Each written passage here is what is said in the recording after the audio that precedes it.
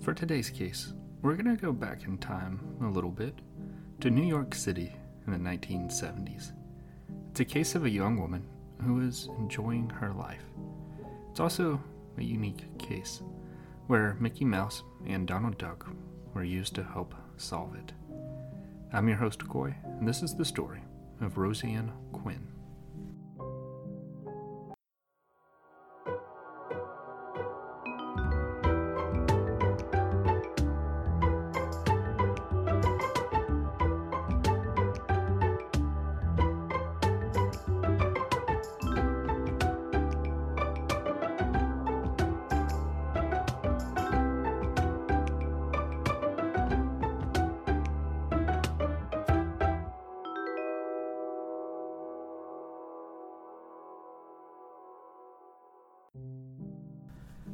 Okay, I won't lie.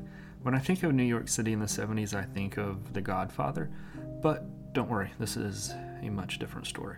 Roseanne Quinn was born on November 17, 1944, in the Bronx of New York. Her dad was John Quinn, and her mother was also named Roseanne. She had two brothers, John and Dennis, and a sister named Donna. When Roseanne was 11, her family moved to Dover, New Jersey, where her dad took a job as an executive with Bell Laboratories. Now, just a fun fact about Bell Labs, it was started by Alexander Graham Bell. He used prize money from inventing the telephone to start Bell Labs, which is a telecommunications company. In its early days, the lab focused on analysis, recording, and transmission of sound. Today, Bell Labs is now called Nokia Bell Labs. Anyways, I feel like I could follow that whole rabbit hole for a whole new sort of podcast.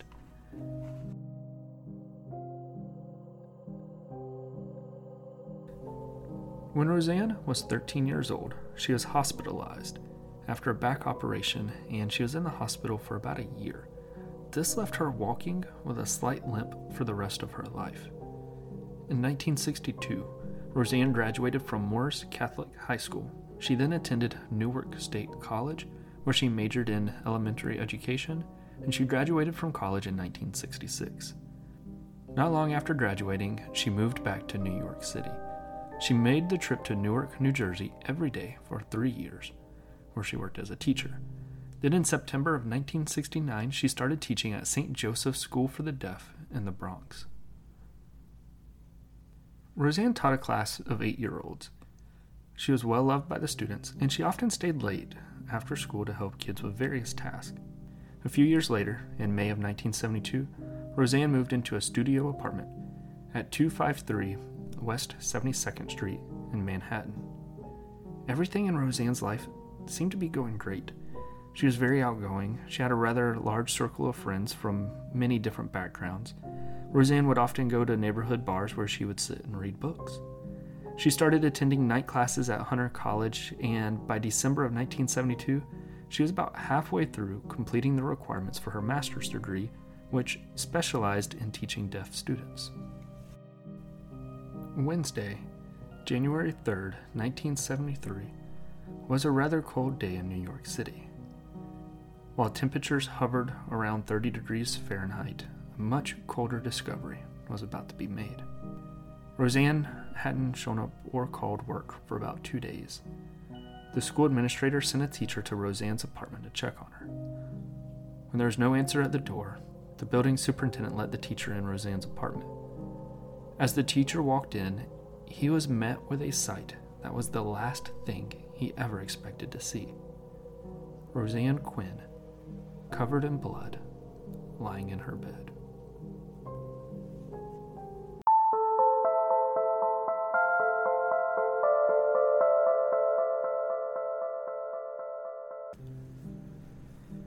Alright, my goal is to make this a pretty fast ad. A couple years ago, I wrote a book called One Moment. It's about a guy named Micah. He never planned to return to his hometown in Florida, but things don't always go as planned. While he's back home, he's dealing with the mental, physical, and emotional impact of being in a war. He then meets Sarah, and she is escaping an abusive marriage. The two have an undeniable bond, and a relationship begins. When the abusive ex finds out about this new relationship, he gets involved in their lives. While this puts a strain on the relationship, it's only the beginning, because dark secrets start to come out. And the truth is, maybe you never really know anyone. There are a few ways that you can get this book if you're interested. The Amazon link is in the show notes if you just want the book. Or you can join my Patreon community for $5 a month.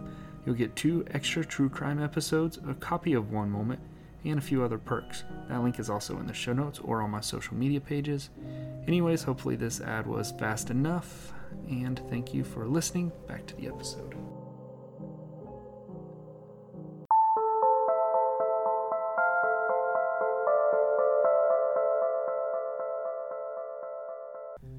Police were called and began their investigation.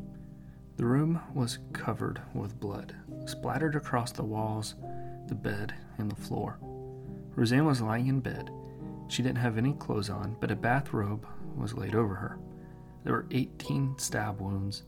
There was bruising around her neck and bite marks on her body. She was sexually assaulted with a broom handle, which was still lodged inside of her body. The medical examiner estimated that she was killed at least 24 hours prior to when she was found. The shower in the bathroom was still running with water. As investigators looked around more, they found a knife in the kitchen sink that had a bent blade on it. The investigators believed that this was the murder weapon and that it was bent from striking bone. The other thing that was noted was that there were no signs of forced entry, which led them to believe that Roseanne probably knew her killer. The other odd thing was that there were no fingerprints at all on the doorknobs inside or on the knife that was found in the sink. And you would at least expect to have Roseanne's prints in areas that were common for her to touch, which led them to believe that the scene had been wiped down. Investigators then began diving into Roseanne's life. They believed if they knew more about her, they would find the killer. They started talking to Roseanne's neighbors, and they came up with nothing. Investigators started going around to nearby buildings to talk to people at businesses like dry cleaners, restaurants, stores, and bars, trying to see if anyone knew her or could help retrace her last steps. They went to one bar called Tweed's. The owner was in there working at the time. With Roseanne's habit of going to bars often and reading, she definitely stood out to the owner, and he knew exactly who they were describing. In fact, he and Roseanne had become pretty good friends over the years, as she had frequented his bar. And he said that she was in the bar that Monday night. And the owner of the bar did give them one name to look into. He told them about a guy named Freddie from about a year prior.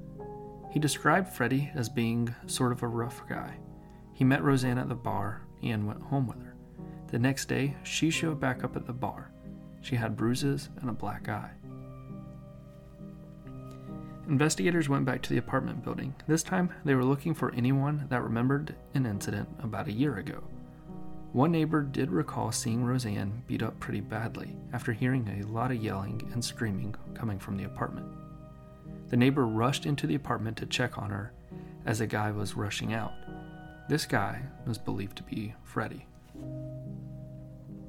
Investigators were able to find the bartender that was working that Monday night, the night that Roseanne was there. When they asked if he saw Freddie, he also knew who Freddie was, but said that Freddie was not at the bar that night.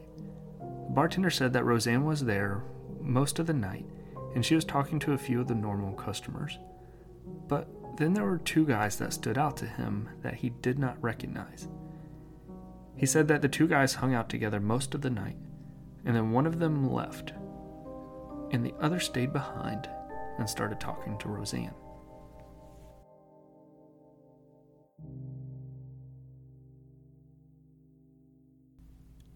So then investigators went back to the bar. This time they were trying to talk to any of the regular customers that were there on Monday night.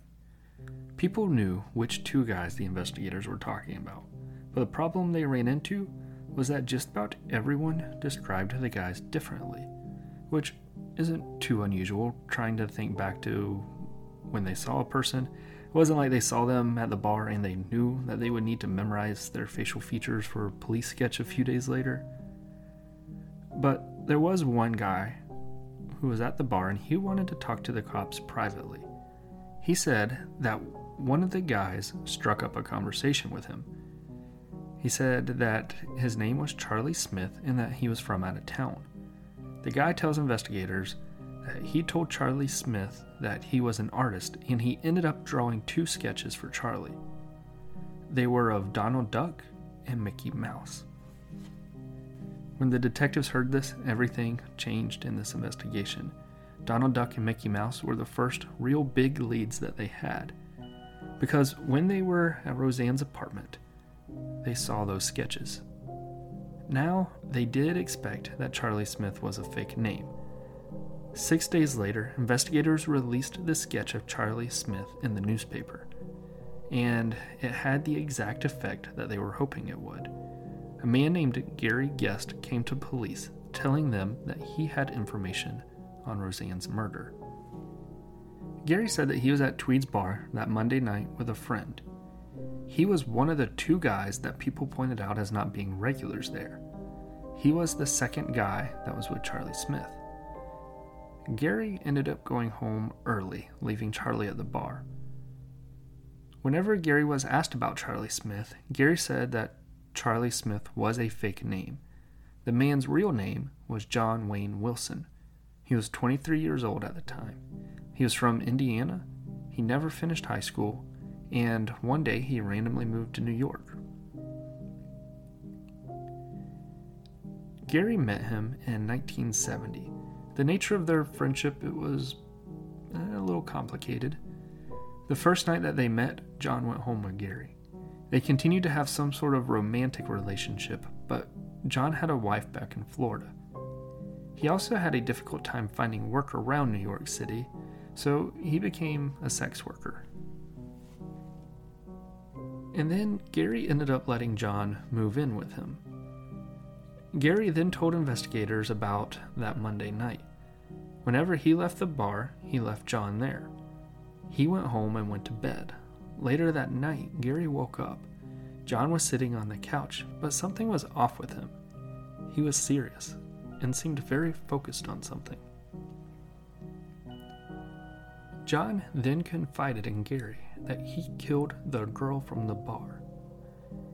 Gary said that he finally decided to come to police because whenever they released the sketch in the newspaper, he thought that it looked more like him than it did John, which also may explain why everyone in the bar kept describing the suspect to be a little bit differently.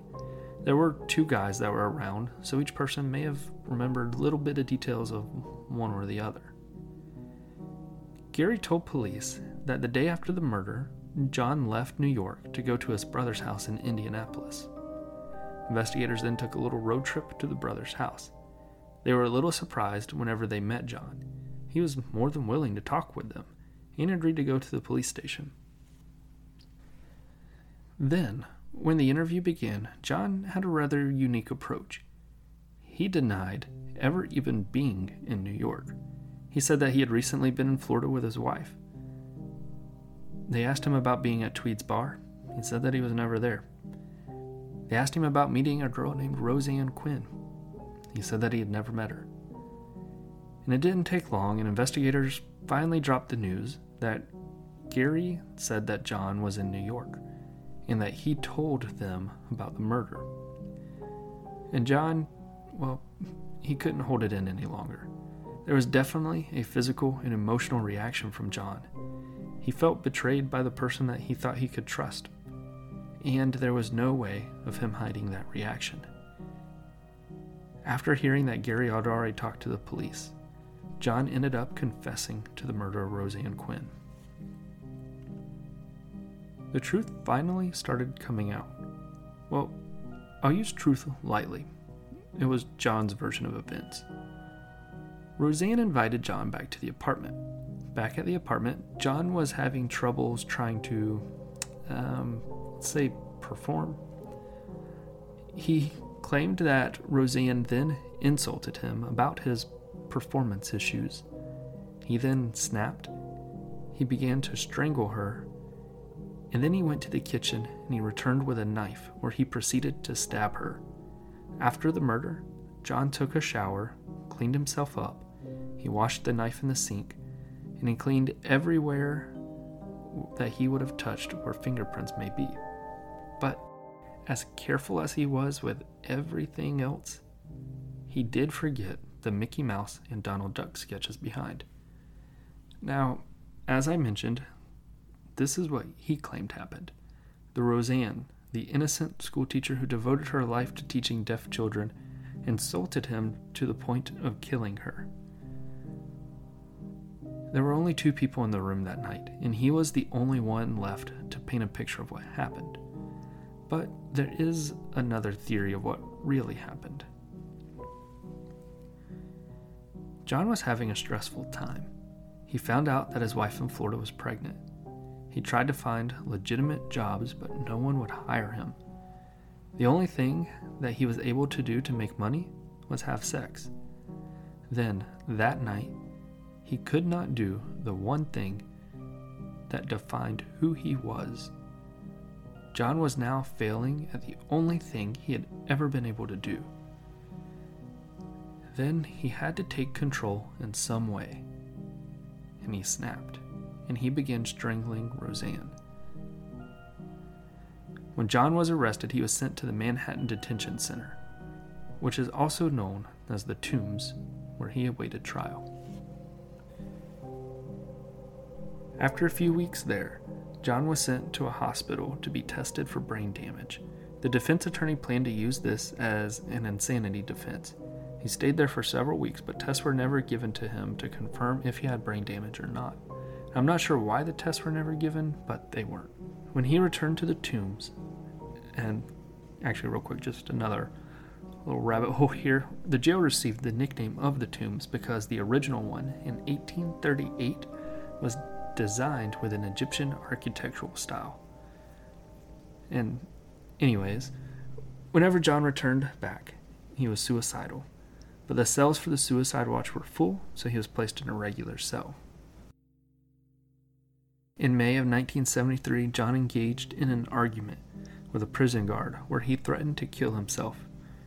The guard taunted him and threw him a bedsheet. On May 5th, 1973, John used the bedsheet to hang himself in his cell. Roseanne's funeral was held back in New Jersey. She was buried at St. Mary's Church, just a mile from her parents' home. Roseanne's story was also the inspiration behind the 1975 book, Looking for Mr. Goodbar, written by Judith Rosner. The book went on to sell 4 million copies and became a New York Times bestseller. And this is going to bring us to a conclusion of this episode. Be sure to follow on Instagram, Facebook, and now TikTok at Crime Nerds Podcast. I hope you all have a great day, and thank you for listening.